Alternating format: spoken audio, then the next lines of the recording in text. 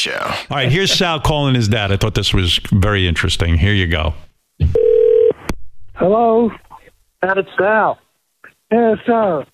How you feeling? Good. Dad, you're leaning on the phone. Dad, did you drop the phone? I had to go to the bathroom. Oh, you could have hung up and went to the bathroom. Yeah, it's all right.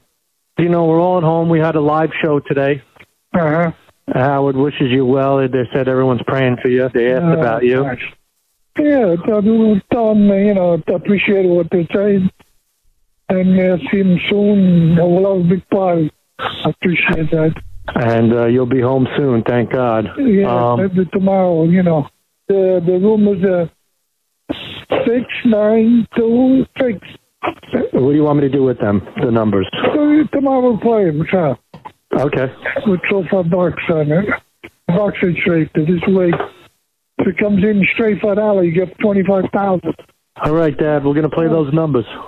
All right, I'll talk to you tomorrow, sir. All right, love you. I love you too. All right, bye-bye. Bye-bye. So your dad is such an addictive gambler that he's laying in the hospital, half dead. He sees on the door 6926. Right. And he says, go play those numbers. Yeah. It's unfucking believable. The Howard Stern Show.